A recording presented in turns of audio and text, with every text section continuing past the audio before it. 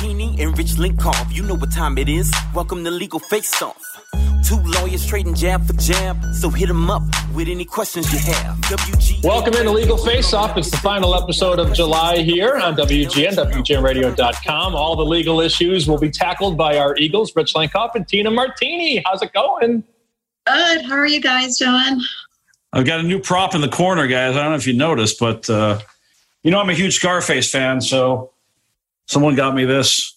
Nice. Oh, that's fancy. Wow. For those of you Scarface fans, you'll recognize the "World is Your" statue from the movie. And also, I've got a brand new microphone for the podcast.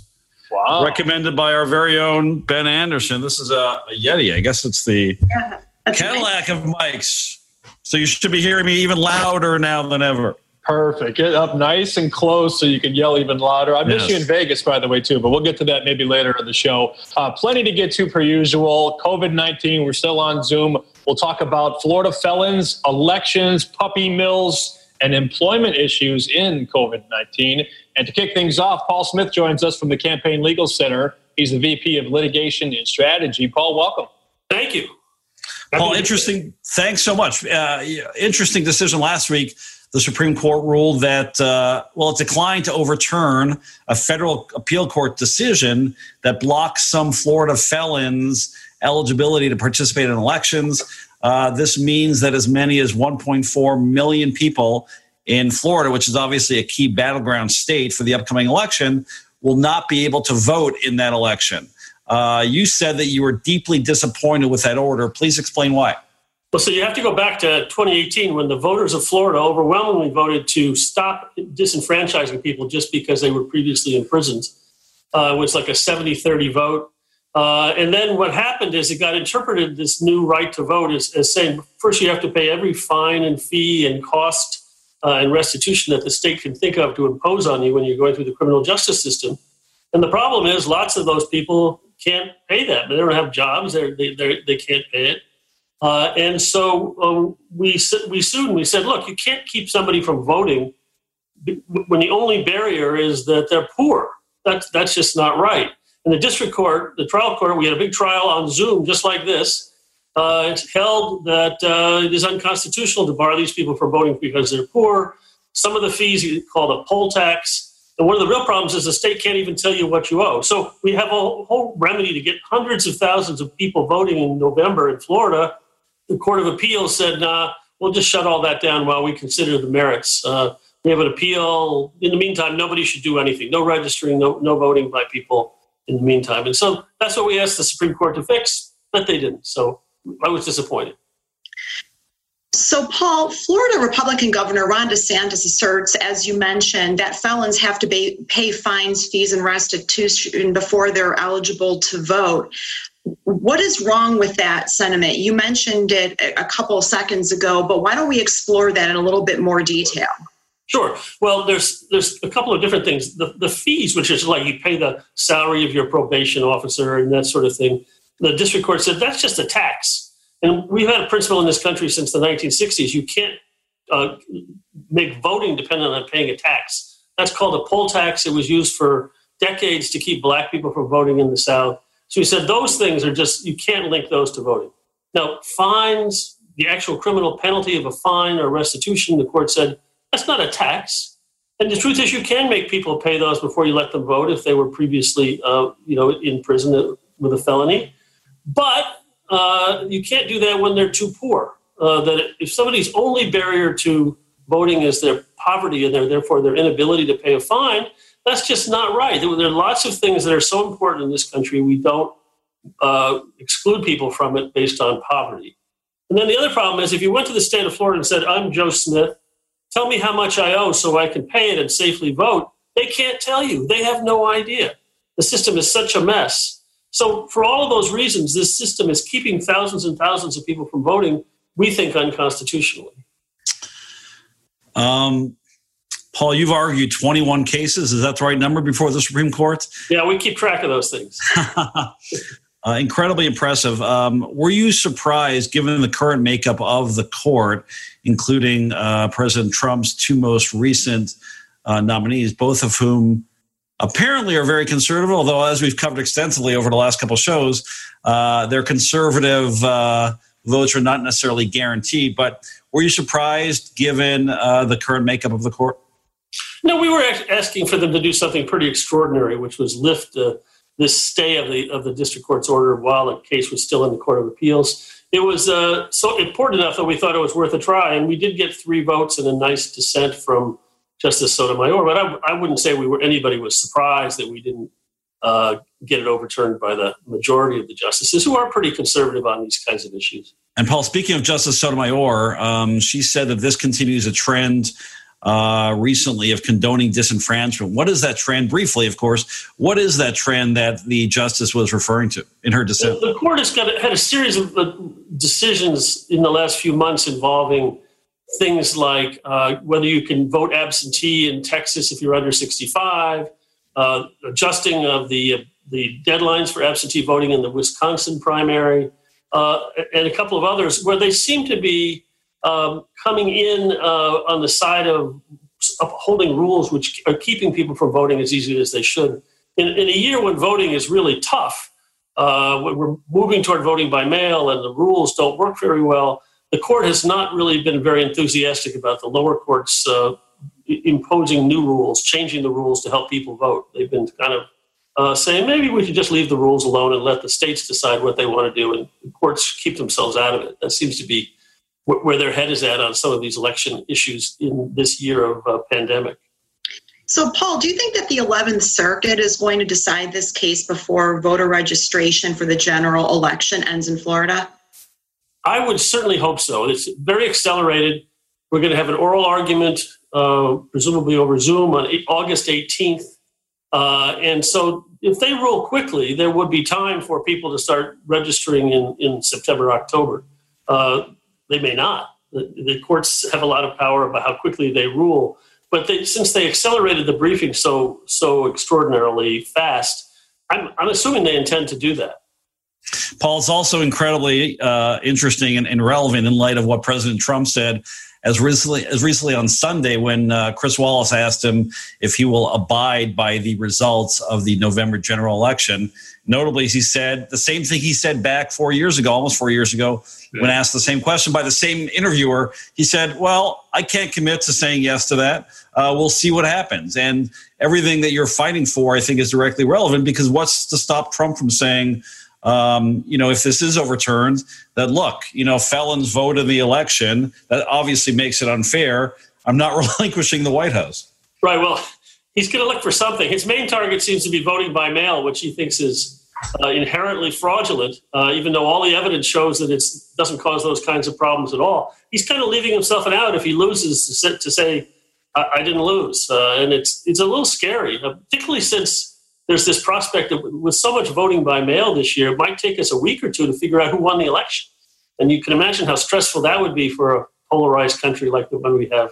I mean, ultimately, as a Supreme Court veteran, do you think that even gets any votes? I mean, even considering how conservative the court is, do you think he gets, 2 justices to vote in his favor that the election was fraudulent? I mean, who knows, right? But I bet you would get, Kennedy and Alito on your side if you made that argument. I have to be confident that the Supreme Kennedy. Court, I'm sorry, Thomas and Alito, I should say. Yeah, I think if the Supreme Court was asked, in the absence of any evidence, to do something to overturn the election based on crazy claims of fraud, that they wouldn't do that. They're not going to be in his pocket on a case like that. I really don't. In many ways, we may well depend on the court to resolve this, but I would think they would resolve it correctly if there really is no serious evidence of fraud, and there won't be. Fraud is not the problem in our election system. We have lots of other problems in our election system, but that's not the one. That's Paul Smith, VP of Litigation and Strategy, the Campaign Legal Center. To learn more, campaignlegal.org. Thank you, Paul. Thank you very much. Rich Lenkoff is an attorney with Bryce, Downey & Lenkoff. Rich is consistently recognized by clients like United Airlines, McDonald's, Macy's, Dollar Tree, and the Chicago Bears for his outstanding litigation results. In 2015, Target named him their top outside litigation attorney in the country. Rich has received a number of industry accolades, including Illinois Super Lawyer from 2015 through 2019 and Leading Lawyer from 2012 through 2020. Designations given to less than 5% of Illinois attorneys. Rich is also an active member of his community, including serving on organizations like the Advisory Board of Legal Prep Charter Academy and the Board of Visitors for the Northern Illinois University College of Law.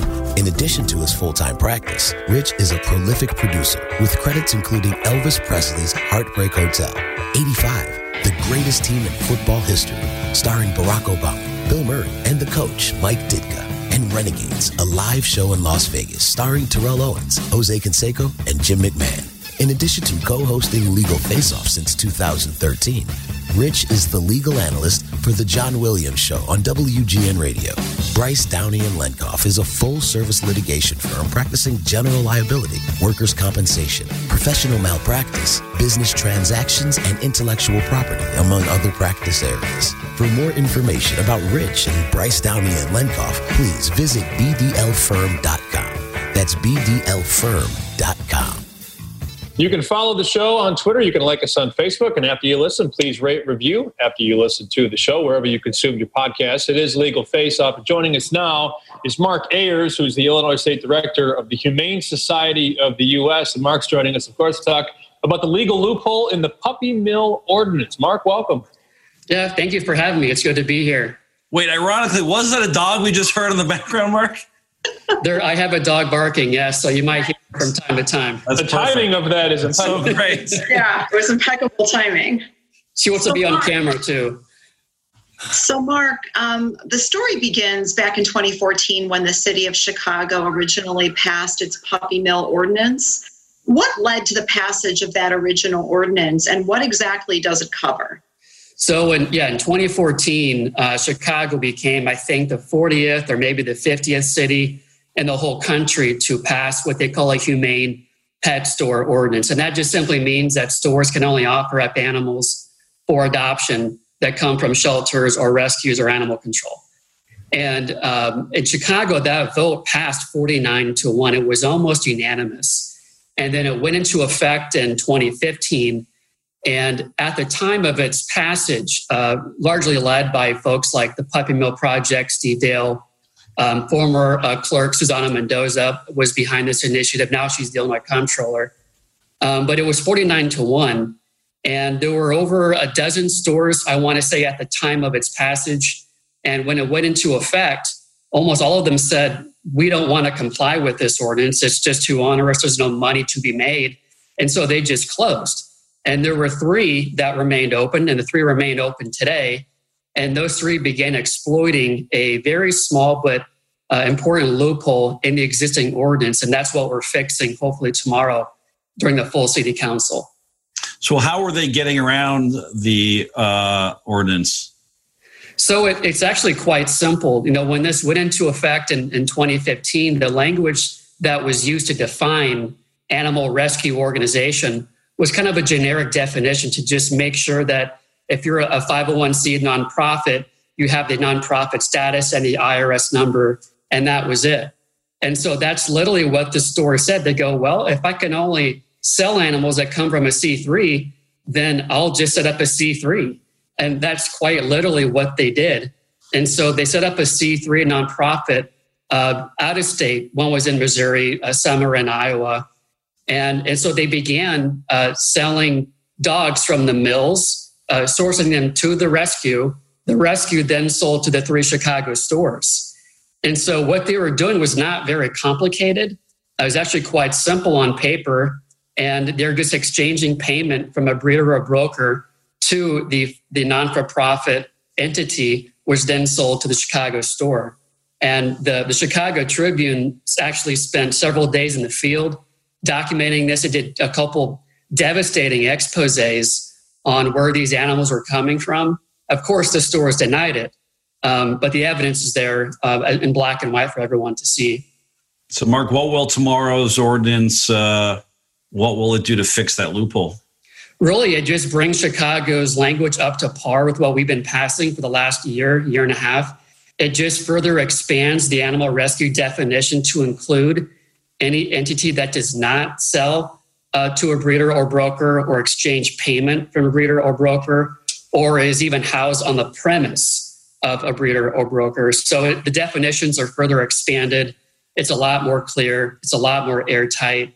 And I think what Chicago will soon have after tomorrow's vote, hopefully, is what we've been passing in Illinois and across the country in over 355 cities and now 3 states. So, Mark, clearly the intention of the ordinance is to stop the puppy mills and to stop the pet stores that are benefiting from the sale of puppies from puppy mills. But there's also a concern that commercially bred puppies that get sold to pet stores are also going to fall within the purview of the ordinance.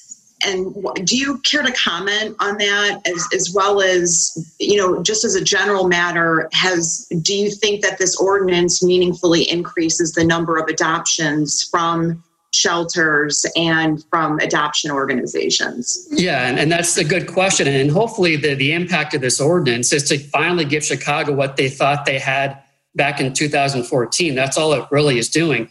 But back to your other question, this whole concept is devised in a way so that one of 2 things happens. One, hopefully people will go to an actual shelter or rescue and save an animal's life. That's what we want to see happen.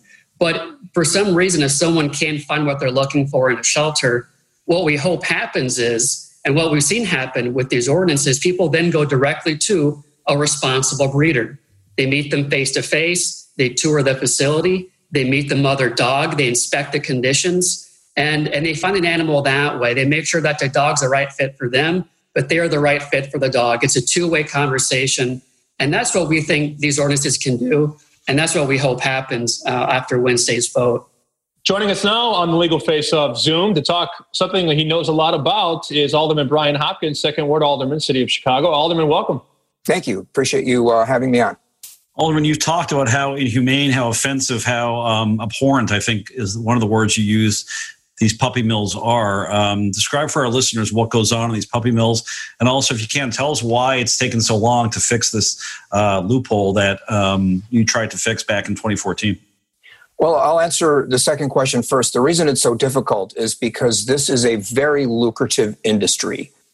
It's a highly profitable industry, especially when you don't provide the animals with the level of care that a pet would expect to receive. And that's sort of the answer to the first question. People who own pets know, it's not cheap and it isn't easy. It's time consuming and you spend a lot of money caring for your pets and making sure your pets are well cared for and happy. The veterinarian bills, food, toys, a doggy daycare when you go on vacation, all of that. So these animals that are bred intentionally for resale command a very high price tag. So to the extent that these puppy mills can reduce the cost of caring for these animals, it increases their profit margin when they sell these puppies for thousands and thousands of dollars. And really the person doing most of the work is the female dog who is producing these litters. And one of the shorthand methods that I've used to explain to people the abhorrent conditions in the puppy mills that pet owners really understand without having to elaborate or show them, graphic pictures. These dogs don't have names. These dogs don't have names. They're livestock, right? If you go to a pig farm where they're producing bacon and pork and you see 1,000 pigs in the field, no farmer bothered to name all those pigs, Porky 1, Porky 2, Porky 3. They're just agricultural commodities. They're not loved. They're not cared for. They're not bonded with. They're simply producing the same way that anything else in the agricultural industry would, which is fine. I'm not a vegetarian, so I eat meat. I understand the agricultural industry, but pets are household members. They're members of our family. That's how they're treated. So when a pet lover, when an animal lover finds out that the origin of these puppies is not a loving home, not a hobby breeder, not someone who ever cared for the animals, they're horrified to learn that their money, their financial contribution that they paid to the store to buy this animal is going to support this cruel, inhumane industry. That's deceptive, that's wrong, and it needs to stop. And I can think of no other way to do it than the ordinance before us. I can't shut down the puppy mills. I don't have jurisdiction in Iowa. I'm a Chicago alderman. I can't tell Missouri what to do. And thank God we have people like the Attorney General in Iowa who are helping. But I'm doing what I can on my end, which is shutting off the retail sale of these animals in an area where there's great demand. I live in Lincoln Park. I walk out every day and I see people walking dogs that I know came from a puppy mill. And I don't confront them because, it's not my place to upset someone who's just out for a walk. But I know the source of the profits that is supporting this industry, it's my neighbors. And I also know if my neighbors knew what was really happening, they wouldn't engage in this. So this is public education, it's visibility, it's transparency, and people will make informed choices once they know the truth. And that'll put an end to this industry once and for all. I was just going to ask one more question of the alderman real quick. Alderman, there's some who claim that if the pet stores end up going out of business because of this ordinance, that it's actually cutting off a source of commercially bred puppies that are legitimately bred. Do you care to comment on the criticism that by doing that, then it drives people right back to the puppy mills to purchase puppies? I think that's a stretch of logic to suggest that would happen. It's possible that some of the pet stores may go out of business. I don't want that to happen, actually. I would prefer, we're struggling with small retail environments, mom and pop stores. I have Armitage and Racine in part of my ward, and there's a lot of vacant storefronts. I don't want to contribute to that and have another small retail outlet shut down, but I see no reason why they can't shift their model and provide supplies for pet owners. There's all sorts of other ways to make a profit in the retail pet industry other than selling the animals themselves. And it may be a challenge for them to survive, but retailers are challenged all the time to adapt to changing market conditions. Just, how many times have you seen an Amazon truck go down your street today alone? So, the retail environment is dynamic, it changes, it's competitive. And for every pet store now, and there's really only a handful of them that are selling puppy mill puppies, my message to them is good luck making the necessary change. I sincerely wish you well. I hope you can find a way to take care of your customer base, to sell them supplies and food and veterinary care if possible, classes, obedience school, agility training, field trips. There's hundreds of ways. Pet owners want to spend their money. It's important to them, as I said. They want to care for their pets. They're willing to spend money on caring for that four-legged member of the family. So if you're a retailer, find a way to serve them. Find a way to stay in business. I really hope you can. That's Brian Hopkins, Second Ward Alderman, City of Chicago. Also joining us, Mark Ayers from the Humane Society of the United States. Thank you both for your time. Thank you. Thank you. We all know the legal world is complex and high-pressured. There's no room for error. That's why judges and attorneys across Chicagoland have trusted the expert court reporters at McCorkle Litigation Services since 1948. McCorkle Litigation Services has accurately recorded every word from thousands of legal proceedings. McCorkle Litigation Services provides the legal community with peace of mind, transcribing testimony and depositions that can be used reliably by jurors, judges, and attorneys. For all of your legal support needs, contact McCorkle Litigation Services online at McCorkleLitigation.com. Our final guest before the legal grab bag, legal face-off here on WGN, is the Storrs Downey, capital member of Bryce, Downey, and Lenkoff. So we have 2/3 of the firm, 2/3 of the masthead, I guess, right here. Storrs, welcome to the show. Hey, I really appreciate being here. Thank you. Who is watching the store? That's the question. Who's taking care of things while we're taping? With Storrs, we welcome you back to the show, and we want to run through sort of a speed round of employment issues because you have spoken to a lot of organizations, done a lot of writing, and actually been on WGN before talking about all of the myriad of employment issues that employers and employees face when dealing with COVID. So we wanted to sort of run through a speed round version of them. So right off the bat, can an employer take an employee's temperature to determine if they have COVID-19, and can they ask the employee to get tested for antibodies? As to the first question, the answer is definitely yes, whether it be an employer or a premises, public premises. The answer is yes. You can test to determine whether someone is positive or not for COVID-19. As to the second question, a definitive no at this point. The EEOC in particular, which addresses several of these topics before they get to the courts, has weighed in on this. OSHA has to a degree as well, and the answer is no. You can't determine whether someone has already contracted the virus previously. So, Storrs, can employers legally disclose the identity of any of their employees that have tested positive for COVID-19? Tina, that is a ongoing issue, ongoing debate, but up till now the answer is no, you cannot. The privacy of the individual extends to their possible COVID positive test result. Previously, the courts, the EEOC, other state fed local agencies and courts have weighed in and said that is a type of privacy violation.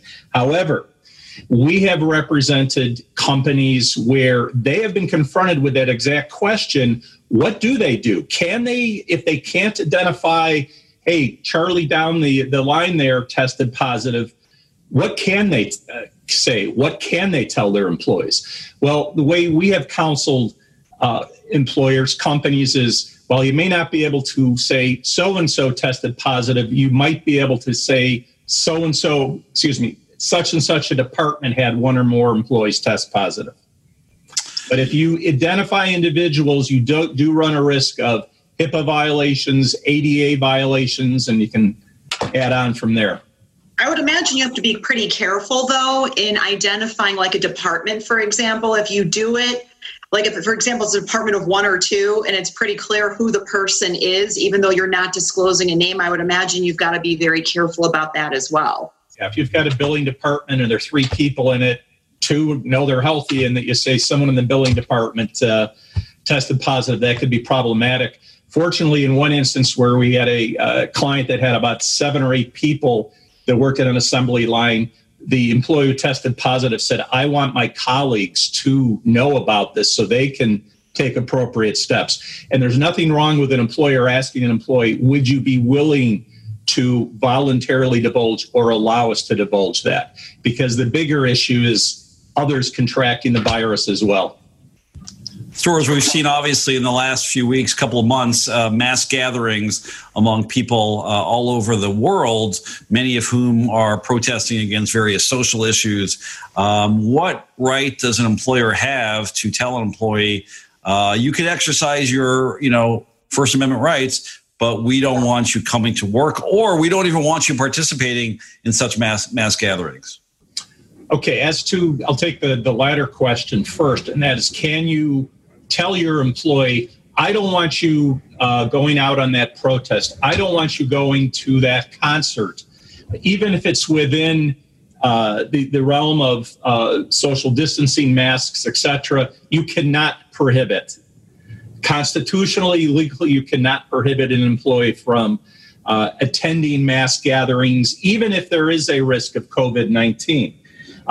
Can you, however, insist that they be tested when they come back? Absolutely. Again, back to the first question, can you test someone when they come back from mass gathering? The answer to that is certainly yes. What about asking employees if they actually attended a mass gathering? Can employers ask that question? And can they also ask, if they're able to do that, can they ask if they wore masks and were practicing social distancing? You can certainly ask that. Can that be a basis to terminate them or refuse to allow them to come back to work? The answer to that is no.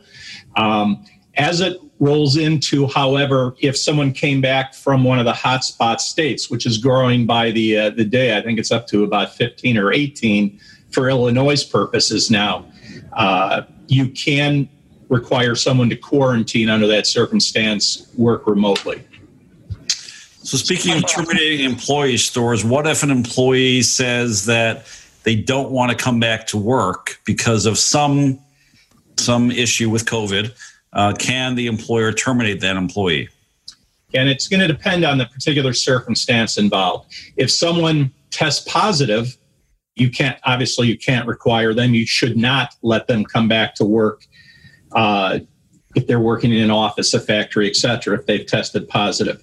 If they haven't tested positive and their reason for not coming back to work is, I'm afraid that I might contract the virus, at least as the law stands now, you could terminate them or discipline them, lay them off, furlough them. So you're within your rights as a company to require someone to come back to work. And if they decline, say, sorry, you're out of luck. If someone refuses to follow your protocol, wearing a mask, social distancing, undergoing temperature reads, even indicating if you have gone to one of these hotbed states, those could be a basis to terminate the employee if they refuse those types of questions. So, Storrs, with regard to the Chicago emergency travel order, which requires the mandatory 14-day quarantine period, what are some of the issues that are facing employers and employees that our listeners should be mindful of? Well, the first one, and I think we raised before, can you ask where someone went? Yes, you can at this point, even though it normally would be deemed a privacy type violation or issue during a pandemic as we're facing it, you should be allowed to ask them, what state did you go to? And by the way, in advance, what state are you planning to go to? So that appropriate precautions and measures can be undertaken. Specific to Chicago, Chicago requires that anyone, whether you're employed or not, that goes to one of the hot states, Texas, California, Georgia, etc., is required to quarantine for 14 days at home. If you're an employee and you're able to work remote, there's really no change. This means you can't come into the office or the factory for 14 days. But what about in the instance where you work in a factory and you don't have the luxury of working remote? If you go down to Texas, the employer can certainly require and must require in Chicago that you quarantine. And if that job can't be held open, if you didn't test positive for COVID-19, you can let that employee go. George, we've covered, I'm sorry, go ahead. No, that's fine. We've covered on our show the new Illinois workers' compensation law, which is the most liberal one in the country, extending rights to recover for employees who allege that they contracted COVID at work. They get the benefit of a rebuttable presumption that their virus was contracted at work. But due to some recent lawsuits, especially the first one being in Illinois against Walmart, there's lots of employers who are also worried that they will face civil liability from employees who allege that they got workers' comp or they got the virus from work. How can that be? Why would there be any civil liability for an employer if workers' compensation is supposed to be the exclusive remedy for employees who get sick at work? Well, there are a few exceptions, Rich, to the exclusive remedy, meaning that your only recourse if you have an injury or an illness as a result of work, your only recourse is work comp. One of the exceptions would be an intentional tort. They're rare in Illinois, they're rare in most states, but if the employee can show that the employer purposely exposed the employee to the virus, in this case, to COVID-19, or acted in a willful and wanton manner, that might enable the employee, or in the case of the Walmart family of the deceased worker, to pursue their action in civil court. Now, the Walmart case in particular you've mentioned is subject right now to a motion to dismiss based exclusively on that exclusive remedy doctrine you mentioned. That's something most attorneys had predicted would happen. So the Walmart attorneys are going to, the plaintiff attorney in the Walmart case will have to craft an argument that gets beyond simply negligence. Negligence is not a basis to sue an employer in a civil court. Another type of case we're starting to see, and Illinois is one of those states that had it as a public nuisance type case. McDonald's was recently sued by, again, employees, by a number of their workers, in which they alleged that McDonald's did not safely protect them from the virus, did not provide adequate safeguards for them. The judge in that case denied McDonald's initial motion to dismiss and said the case can continue on. We'll have to track that one. So the intentional tort case, the public nuisance case, and all types of employment cases that have always existed out there, discrimination, Americans with Disabilities Act, FMLA protections, those are ways that employees can still sue their employer directly outside the comp arena. Stores, finally on Legal Face-Off, most importantly, is there any liability from a biohazard perspective from what's going on in your background in your office in terms of the stacks and stacks of papers that we see over your shoulder? I've often wondered that when I've been in your office, but now that we have you on the podcast, can you answer that crucial question for us? That's actually a screenshot. That's not the legal office, so I think we're safe. Very good. How long does it take you to read all those papers? Is that like a month's worth of work? No, seriously. How long would it take you to go through that pile over your right shoulder? I won't tell you how many years those go back, but those were a long time ago. All right, he dodged it twice, so we'll let him go. Soares Downey, capital member of Bryce Downey and Lenkoff. Thank you, sir, for your time. Thank you. Appreciate it. You are listening to Christina Martini on Legal Face-Off. Tina is a partner at McDermott, Will & Emery and focuses her practice on domestic and international trademark and copyright law, as well as domain name, internet, social media, advertising, and unfair competition law. Tina has received numerous professional accolades, including an AV preeminent rating by Martindale-Hubbell and being selected for many years as one of America's leading intellectual property attorneys by various legal publications, including Chambers and Partners and World Trademark Review. Tina is also the recipient of the Anti-Defamation League's Women of Achievement Award and has been recognized by Crain's Chicago Business as one of Chicago's most influential minority lawyers. In addition to her full-time practice, Tina is an author, columnist, legal analyst, and podcast host, and she frequently shares her thought leadership with respect to current issues and trends impacting both the legal and business landscapes through various media outlets. McDermott, Will & Emery is an integrated international law firm. McDermott has an uncompromising commitment to legal excellence, extraordinary client service, and a high-performance culture. It is committed to helping clients achieve stellar legal and business results today and well into the future. To contact Tina and to learn more about McDermott, Will & Emery, visit MWE.com. It is time for the legal grab bag on LFO. Thanks to Ben Anderson, thanks to Emily and Gabby, and thanks to anybody who helped us over at Bryce Downey and Lenkoff. We're going to get Bryce on the next show, I heard, maybe, because we had Downey and we had Lenkoff on today. But great show per usual. For Rich and Tina and Sam, we appreciate you listening. And joining us now for the grab bag, Lauren Schwartz, who's the general counsel at Cleverbridge. Hi, Lauren. Hi, thanks for having me. And the second half of the tag team is Harry Teinowitz, a man who, Rich, believe it or not, got me into Chicago sports radio when he was a part of the Afternoon Saloon back in the day, ESPN 1000. I worked with him for years at WJ Radio. One of my guys, Harry Teinowitz. Hey, Harry. Hi, guys. Thanks for having me. And Sam, I believe I can't be held legally responsible. Harry is a living Chicago sports legend, and I would listen to Fantasy Football Island religiously every week.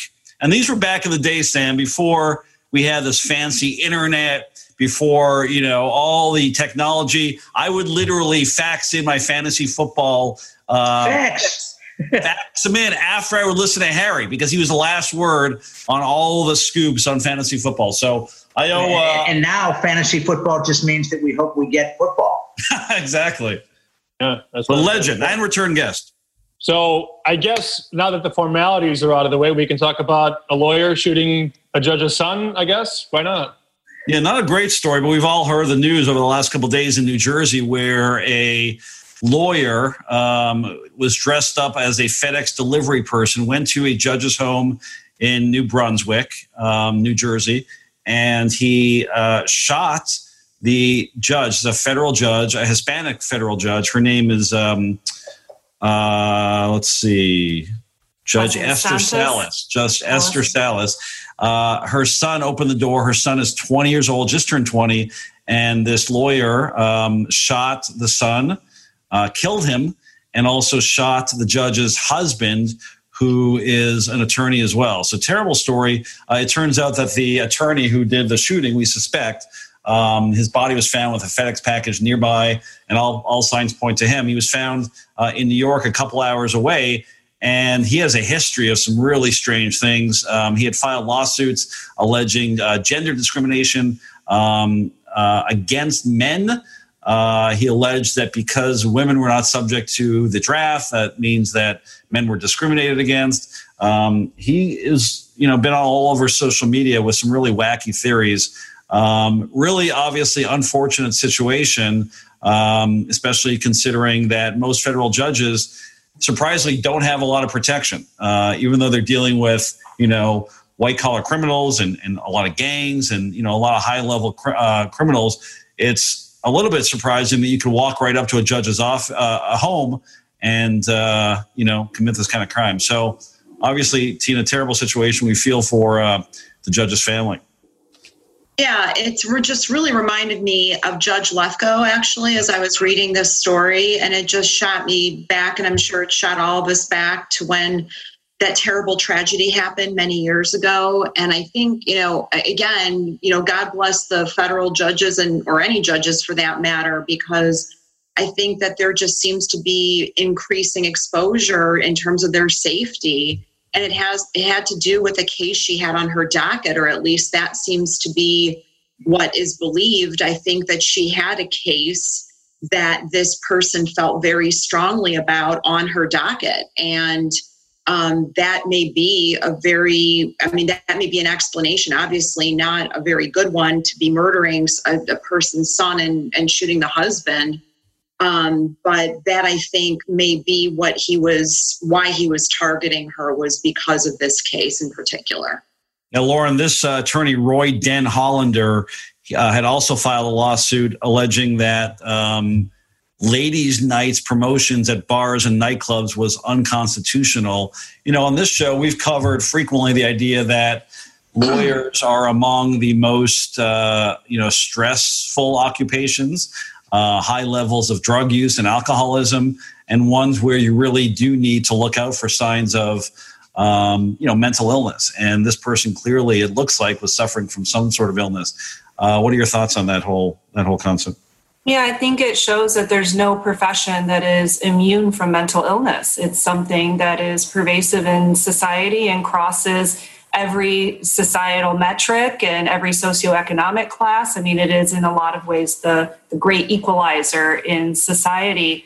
And I think this is a reminder that those of us in the legal profession do need to look out for each other and do need to watch out for signs that somebody's really struggling, and understand that maybe somebody's sort of harebrained schemes or frivolous lawsuits or bizarre behavior is more than just something silly that we all kind of scoff at and say, oh gosh, look at that harebrained scheme.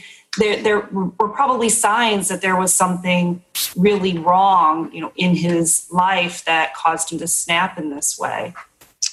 Yeah, Harry, inevitably in these kind of shootings, you hear the debate between whether there should be more control over access to firearms versus the need to further scrutinize mental disability and mental illness. And it seems like that often gets politicized because, conservatives say that this is not a gun problem and liberals say it is a gun problem and it's not so much a mental health issue. It seems like inevitably it's, a combination of all of the above, probably. Well, it's certain jobs come with occupational hazards. And I would think, being a judge, there are occupational hazards, but having someone walk up to your house disguised as a delivery man and shooting your son, shooting your husband, and if she weren't in the basement, she probably would have been shot as well. It's horrifying. It's just horrifying. And every time you read about somebody walking into a church with a semi-automatic weapon and just opening fire, it's really scary. I know that the gun advocates have their side of the story, but it's just, stuff like this that makes you want to just kiss your kids every day for about 10 hours before they leave. Yeah, Harry, you're absolutely right. I mean, the occupational hazard of being a judge should be getting a paper cut, right? It shouldn't be literally putting your life on the line to serve your country, but that's what they're doing. I mean, I was a federal law clerk for a few years for a judge, the chief judge of the Northern District of Indiana, and we would get letters and different things all the time that were threatening him, threatening other staff, and you start to almost become numb to it at a certain point, and it's very difficult to recognize which threats you need to take seriously and which ones you don't. And the U.S. Marshals are there and are available for federal judges, but many judges don't want to live their lives under sort of lock and key and don't want to, quite frankly, waste the financial or people, or feel like they're wasting the financial or people resources on their protection when they feel like maybe it's not something that's that serious. But it just goes to show that it can be very serious. Really, the thing that really bugs me with the story also, guys, is that, clearly this alleged murderer had an issue with women and with powerful women with these crazy lawsuits he filed. And it bothers me, of course, that he was targeting, a very prominent female judge. I think she was the first Hispanic judge in the state of New Jersey. Thankfully he didn't get to her, but clearly he was there, at least partially, you would imagine, because of his disgusting misogyny and hatred of women. I guess that's my cue to take it to topic number 2 now of 7 on the Legal Grab Bag. Not an easy transition. On that happy note. Right. Topic 2, Tina, I just want to read what was written on the rundown. Oregon versus the feds. Yes. So we're going from one happy topic to another. So I'll keep this very simple because unfortunately I think we've already seen this and we're going to see more of this. So the Oregon Attorney General, along with the ACLU, filed suit late last week alleging that the federal government, through Customs and Border Patrol, as well as the Department of Homeland Security and a couple of other federal agencies that were sent into Portland, alleging a whole host of inappropriate activities designed to curb people's First Amendment rights, but also claiming that people are being seized and detained without probable cause during the series of protests that have been happening since Memorial Day weekend when George Floyd got killed. There's a whole host of accounts of the types of things that have been happening high level. It's anywhere from tear gassing folks that claim to be peacefully protesting. These sorts of things have been done, and the defense has been that it's protecting federal property as well as protecting the policemen and federal officials who have been the target of violent activity. There have been people who have been detained. Sometimes they're being detained by people who are not in uniform and who don't have any sort of identification indicating that they are federal officials or that they're there in their official capacity. People are being hit with what are called impact weapons. And just by and large, it's just a terrible scene right now. And I'm sure we all have heard the news in the last couple of days that President Trump is planning on sending the feds, so to speak, into Chicago as well to help us address the violence that has been happening in our city too. And so, unfortunately, I think we're just going to be seeing more of this and probably more lawsuits being filed. Get it straight, Trump. Do you want to leave it to the states or not, right? I mean, on the one hand, he's saying, let's leave this issue to the states. On the other hand, he's saying the feds are going to step in. And, anyone who watches and listens to our podcast knows that I'm no apologist for Trump. But I will say that there is some attraction to the idea when you see 50, 60 people being shot every weekend in Chicago, that we're not cutting it. Locally, state-wise, we're just not dealing with this problem. Now, I don't think it's as simple as Trump makes it out to be that, I'm going to step in and send the feds. But I do think we need additional resources to fight this issue that we're having locally. And it's been going on for years, obviously. But, when you see 60 people shot every weekend and an increasing amount of people dying who are young, I don't know that some assistance from the federal government isn't the right way to go. Now, is it bringing in, unnamed, jackbooted federal officers? Probably not. But Harry, is there any room for the federal government to help solve local issues like this? I would like to think that Chicago is capable of solving it on our own. I realize that they're talking about 300 to 400 people coming downtown again this weekend with really no purpose other than to, mix it up. And the story about the Uber driver who was attacked and they tried pulling him out of his car and he had to go the wrong way down a one-way street and they smashed in his windows and a pitchfork is going through the back window. That's insanity. We live in Chicago. How could this be going on here? This is not, this is not like some Francis Ford Coppola movie. Martin Scorsese is not directing this. This is what's happening in our lives. There's Harry, nothing happens. Nothing happens. Like there are no repercussions for people doing that.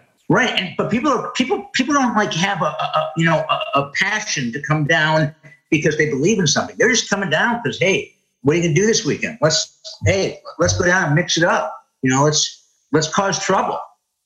That's insane. Lauren, what are your thoughts on lawsuits like this? Obviously, there's constitutionality issues and separation between state and federal government. But what are your thoughts generally on sending in these troops to quell violence in Portland or Chicago?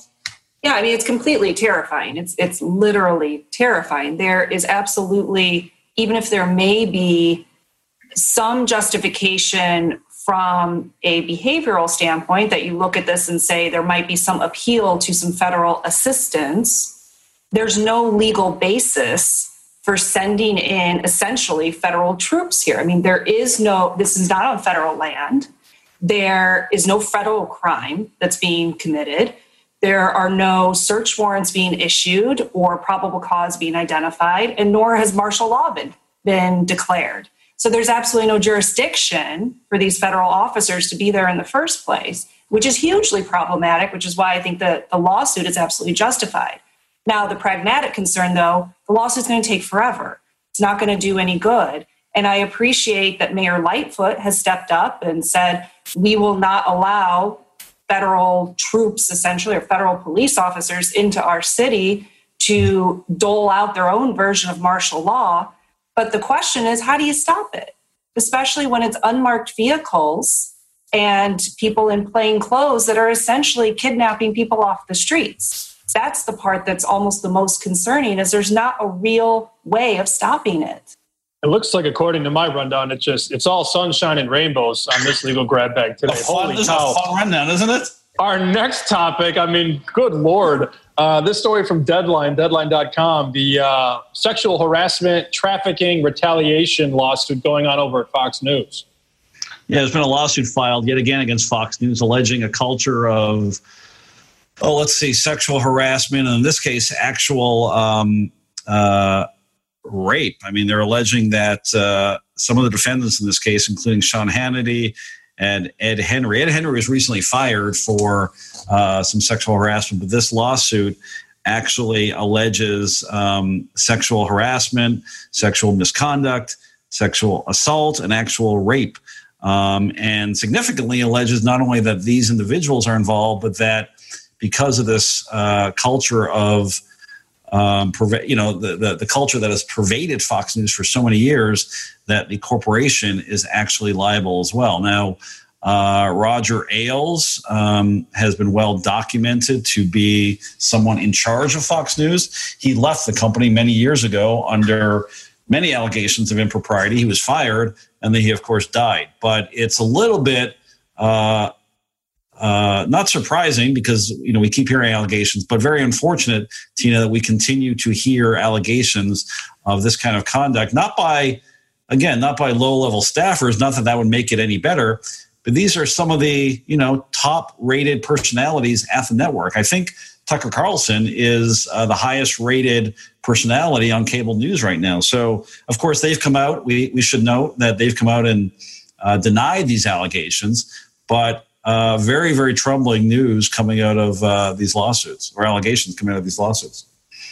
Yeah, I completely agree. And my guess is that just high level, we're just going to continue seeing these. And they're so case by case in terms of the facts and the allegations and how they're going to turn, because it's really based on what actually happened and what people knew and when they knew it and whether they took appropriate action at the right time to address the whatever harms or wrongdoings were done. But I agree with you, Rich. And I think, it's again, a lot of it is in the wake of the Me Too movement, and we've seen how that has evolved over the past 18 months. But I agree with you, very troubling allegations here out of a major network. And if it can happen there, it can happen in any business in America. And the idea that, Tucker Carlson can say something and get away with it, it's ridiculous. These guys keep getting away with stuff like that. And, it's got to be horrible. My daughter's a communications major at Michigan State. She would love the opportunity to, someday work in, television or news in some form. And just the idea that there are, nut jobs out there like that have to constantly take it back, to, the days of Mad Men, it's not fair. Lauren, you've worked in corporate America for a while, and what struck me from some of the statements by the personalities attorneys was how tone deaf it really was. You still have some victim shaming going on. You have allegations that the relationship was consensual when, these were subordinates to some of these defendants. And inherently, you can't really have a consensual relationship, sexual relationship with someone who is subordinate to you. There was also some allegations that, reading from the statement, that it was the woman, one of the accusers, who suggested the relationship. So what strikes me, understanding that it's okay to fight back, just because you're accused doesn't mean you're guilty, but the tone of these statements doesn't seem consistent with the era that we're currently living in. It's totally tone deaf and it's totally slimy. They, out of one side of their mouth, say, we respect the Me Too movement, believe women, but just don't believe this woman. Because this woman, it was consensual. Even though legally, it's pretty well established that she probably actually couldn't consent, the same way that a minor cannot consent due to the nature, the power difference in the relationship. But we're going to put all that aside. The other part that I'm totally fascinated by, that I want to see what happens, is the sex trafficking claim. I don't understand what it's based on. I don't know if it has any basis, but I sure want to watch and see what happens with it, because that could be, just from a legal, nerdy background, that could be totally fascinating. And especially when I just got done watching the Epstein documentary on Netflix, which was amazing. And, you picture the word sex trafficking as some elaborate, prostitution ring that happens somewhere in maybe Asia. Sex trafficking is as simple as, soliciting someone for someone else. And that's it, right? And that's what was going on with Epstein. And it's not as difficult, unfortunately, or as complicated as we might have thought. So I agree that the sex trafficking allegation is really interesting. And who knows how far that goes in the Fox News Corporation. The late Valerie Harper, famously from the Mary Tyler Moore Show, she left this world in 2019. And her Emmys, she won 4 of them, Tina. Those were pretty much handed over to Julian's Auction LLC. They were up for auction, but now there's a stoppage on that right now. Yes. Well, Sam, there was a TRO that was entered a few days back to stop the sale of those Emmys. And it was based on a request by the Academy of Television Arts and Sciences that actually blocked the sale of those statuettes. Interesting allegations, copyright infringement. They're claiming copyright protection in the statuette, but also they're claiming that there was a policy that has been affixed to each of those statuettes when they're awarded at the Primetime Emmy Awards. And I guess that practice started in 1978.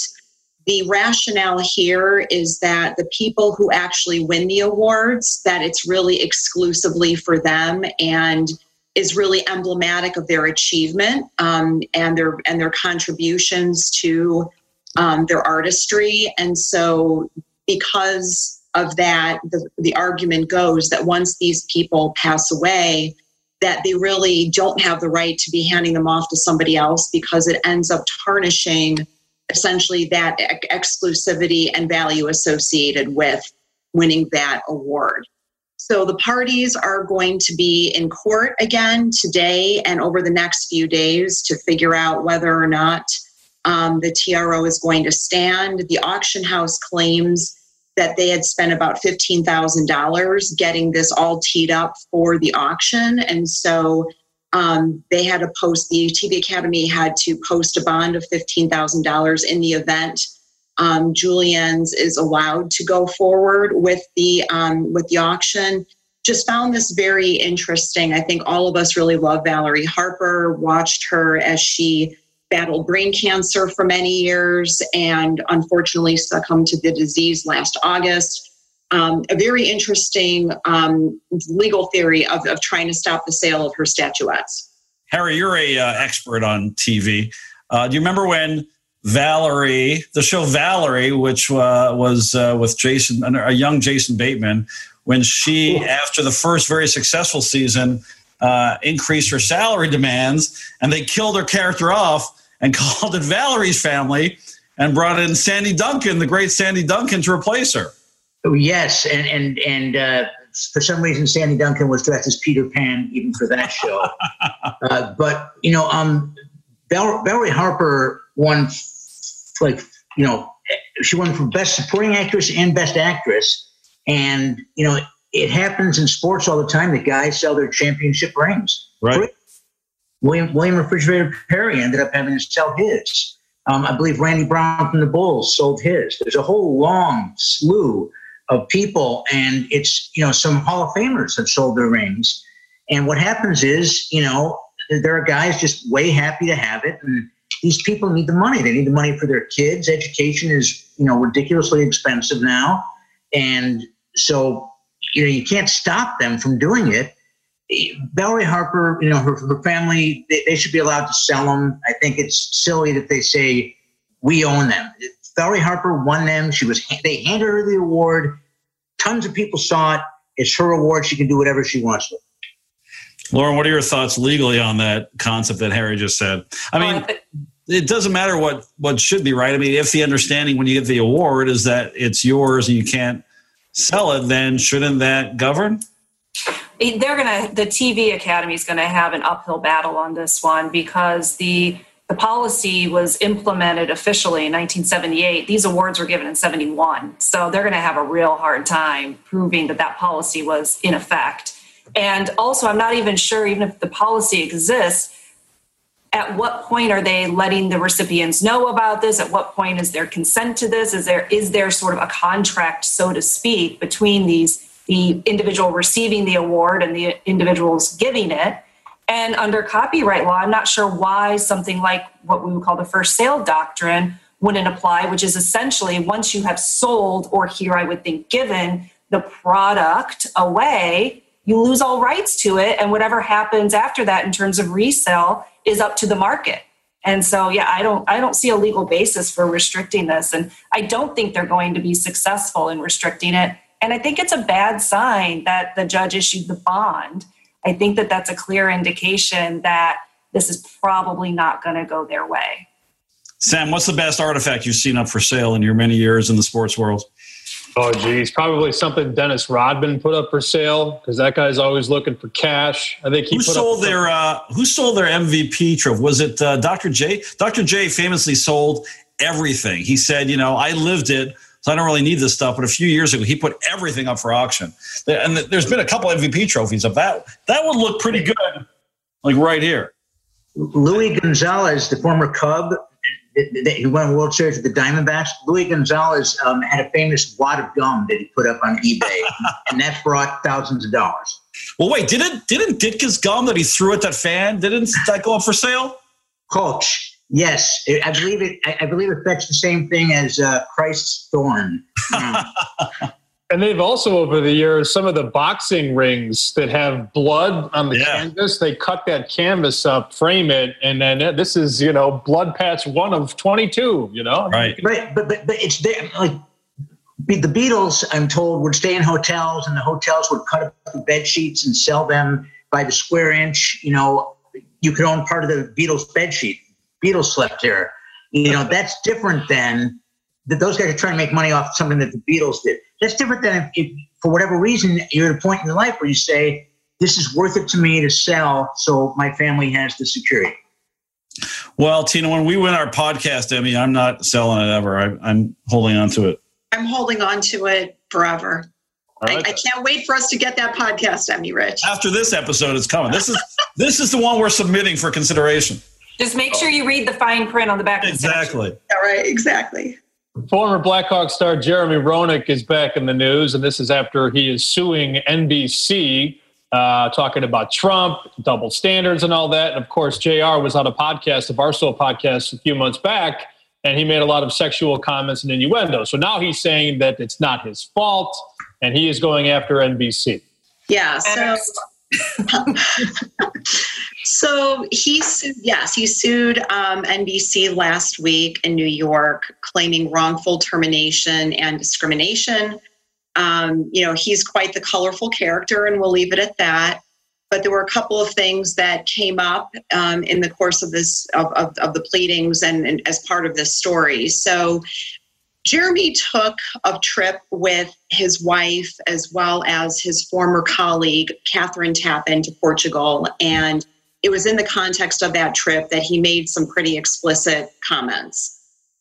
He also, several years ago, had wanted to be pretty public in his support of Trump. And he was advised by folks at NBC that essentially it's his life and he can do what he wants. But, it was the message was delivered to him pretty clearly that he was essentially doing it at his own risk. So the lawsuit claims that while he was essentially terminated back in February, he was put on suspension around Christmas time.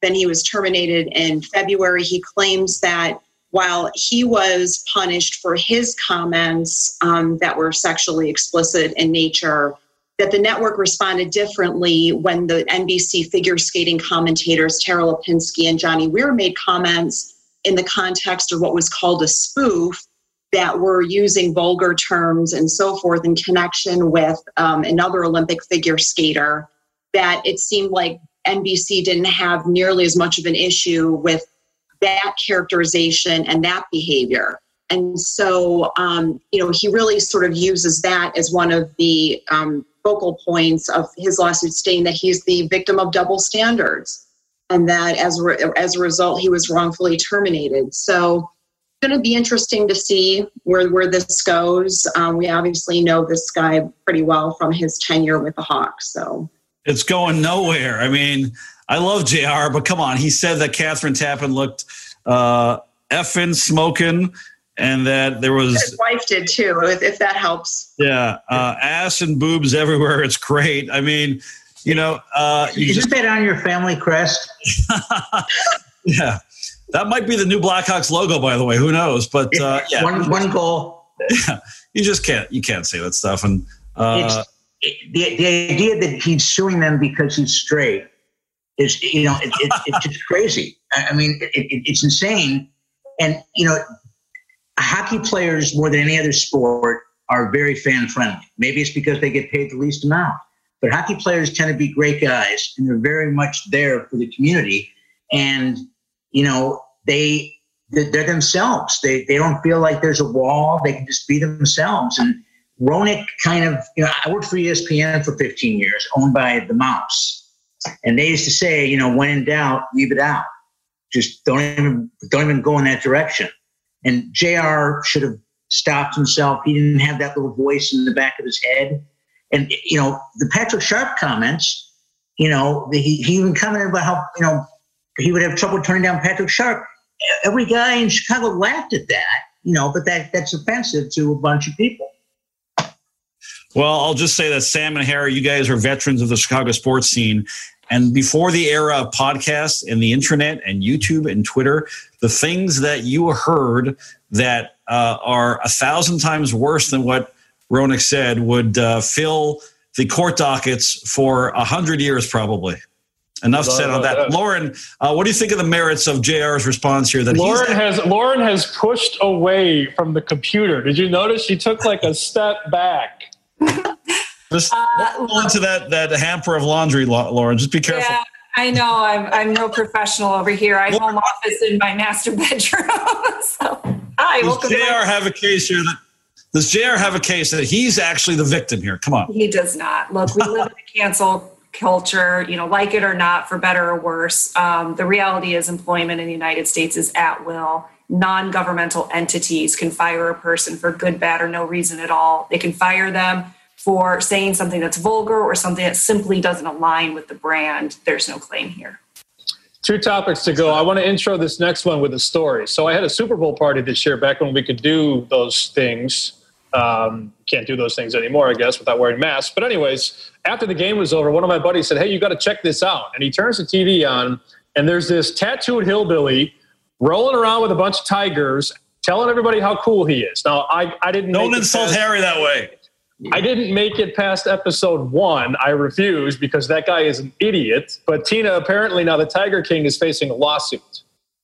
Yes. So Hollywood Weekly magazine has sued Netflix, CBS Studios over the Tiger King. Long story short, Hollywood Weekly magazine claims that a number of years ago that they coined the phrase Tiger King in connection with their characterization and their programming about our friendly neighborhood zoo operator who's now in jail.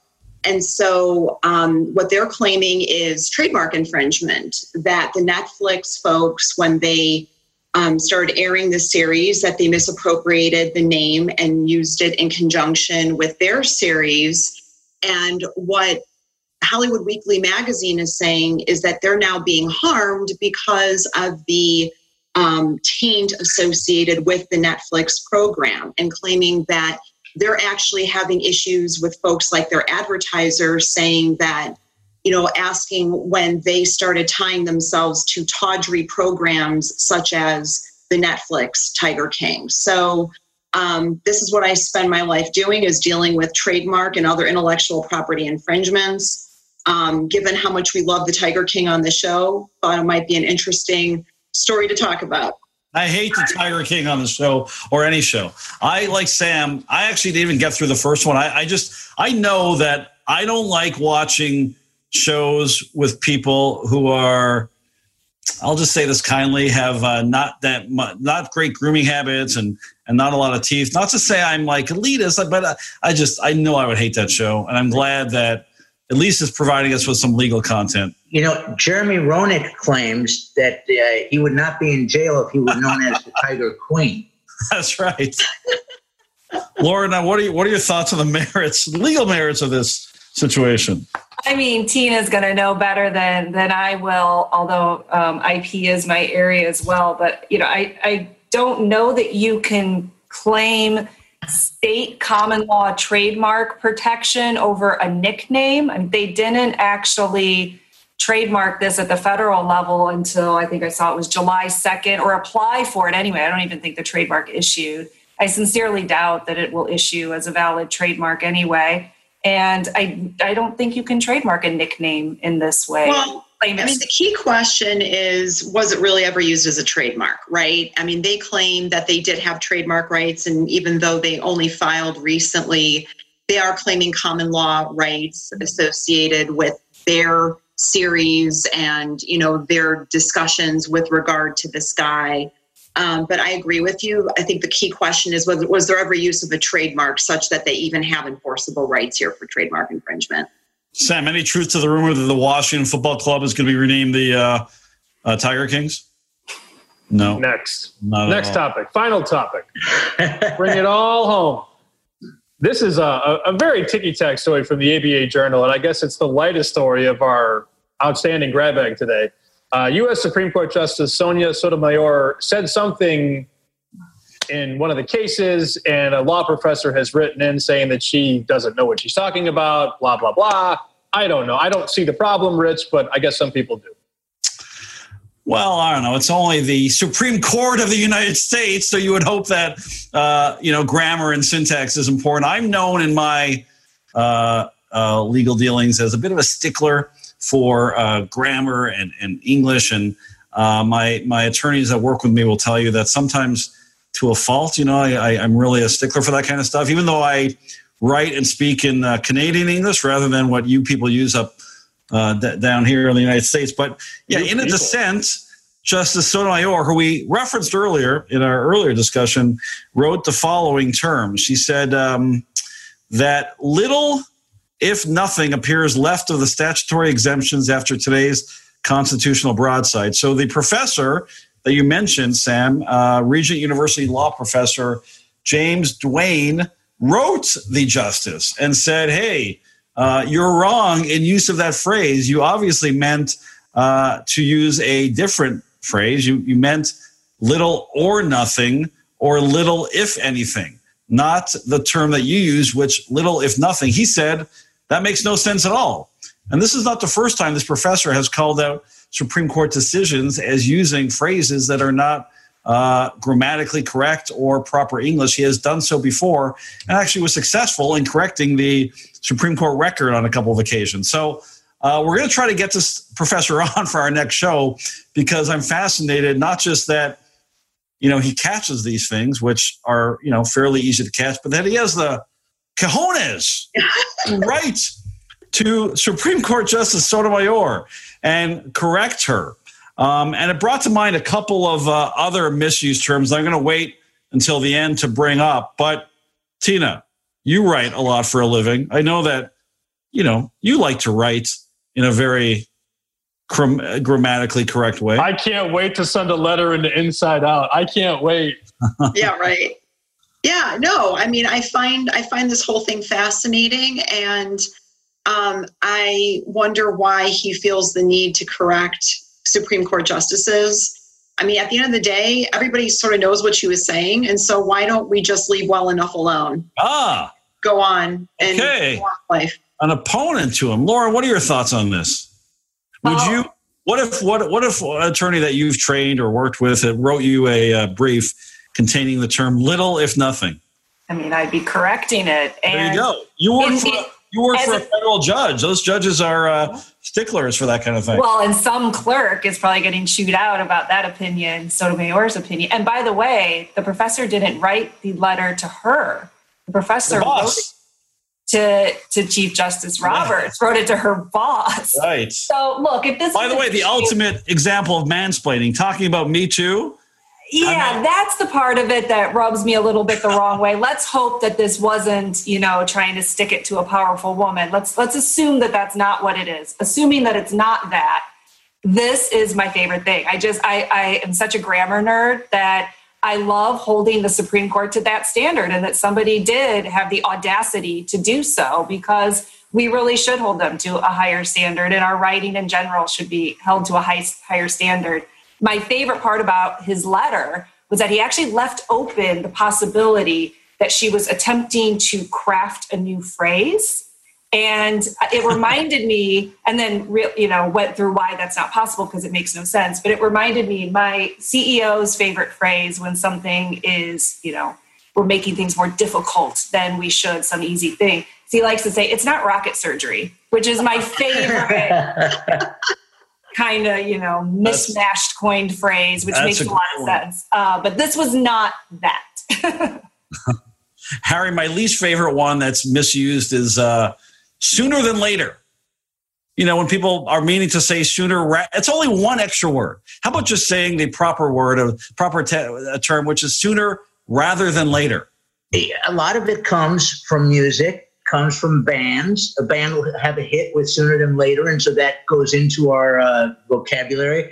My mother was troubled when I found Springsteen that I stopped using G. It was growing with an apostrophe instead of growing. And she told me I had a real issue with that and it would come back to haunt me. And then Mom went off with Roger Ailes. I never saw her again.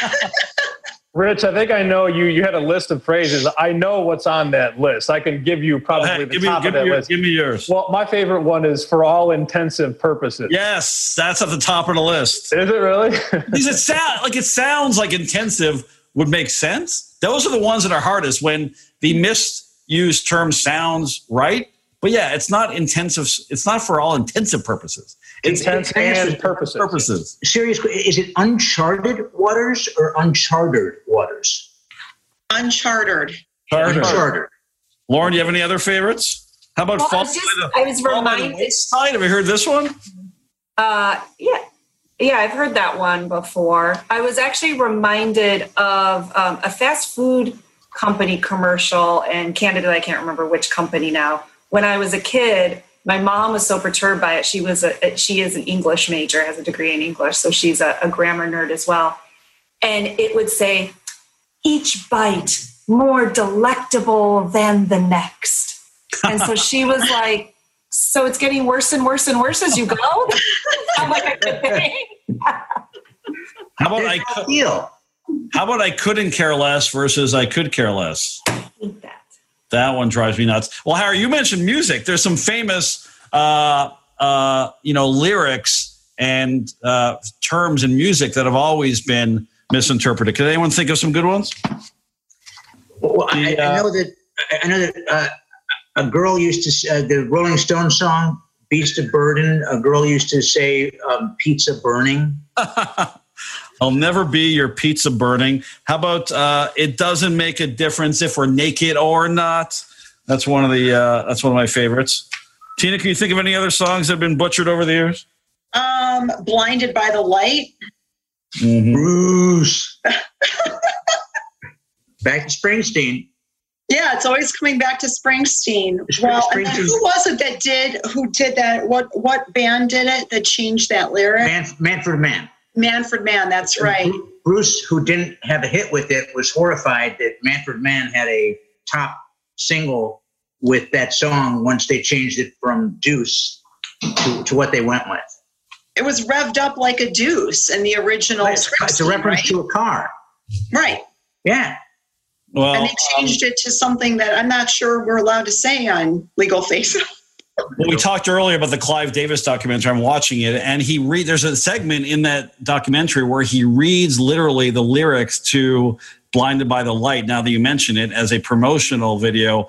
And he says deuce, but these subtitles on the documentary say goose. It's not goose. It's not Bruce goose. is not writing about a goose. It's deuce. It's clearly deuce. And Bruce says that, like, back in those days, he was just trying to get as many rhymes in as possible. Right. Yeah. You could also bring up the entire song Bohemian Rhapsody by Queen. Nobody knows. I don't think anybody to this day knows what they're saying in that song. Right. I don't know if they even know, Sam. Oh. Or the last one I'll leave you with, not that this is misinterpreted, but no one knows what it means, is the pompous of love. Harry, does anyone know what a pompous means? I heard Steve Miller is a real pompous if you meet him in person. It's one of my favorites. Well, supposedly we're out of time, everyone. So we will say, for all intents and purposes, we will be back in 2 weeks. Harry, go ahead. Take us out with your final thought. I just want to say, Tina, there's the Kentucky Derby this year is going to be the first Saturday in September, and there's a long shot horse who won the Ohio Derby named Dean Martini. Oh, so nice. Make sure you bet Dean Martini. I will.